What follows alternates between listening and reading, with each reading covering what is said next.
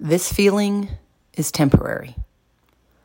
Oftentimes we make choices based on how we feel in the moment. I bet you can think of a few. I know I can. This can lead to hurt feelings, troubled relationships, and even a more difficult life. Try to treat your feelings like visitors. Understand that they come and go. Acknowledge them.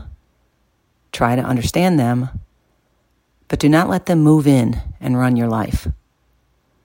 Learn to use your emotions or feelings to think, but do not let your emotions think for you. To do this, you must recognize the emotional reaction you're having and responding rather than reacting to it.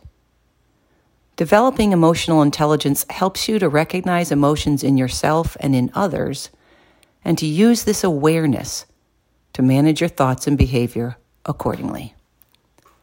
Be aware of your feelings.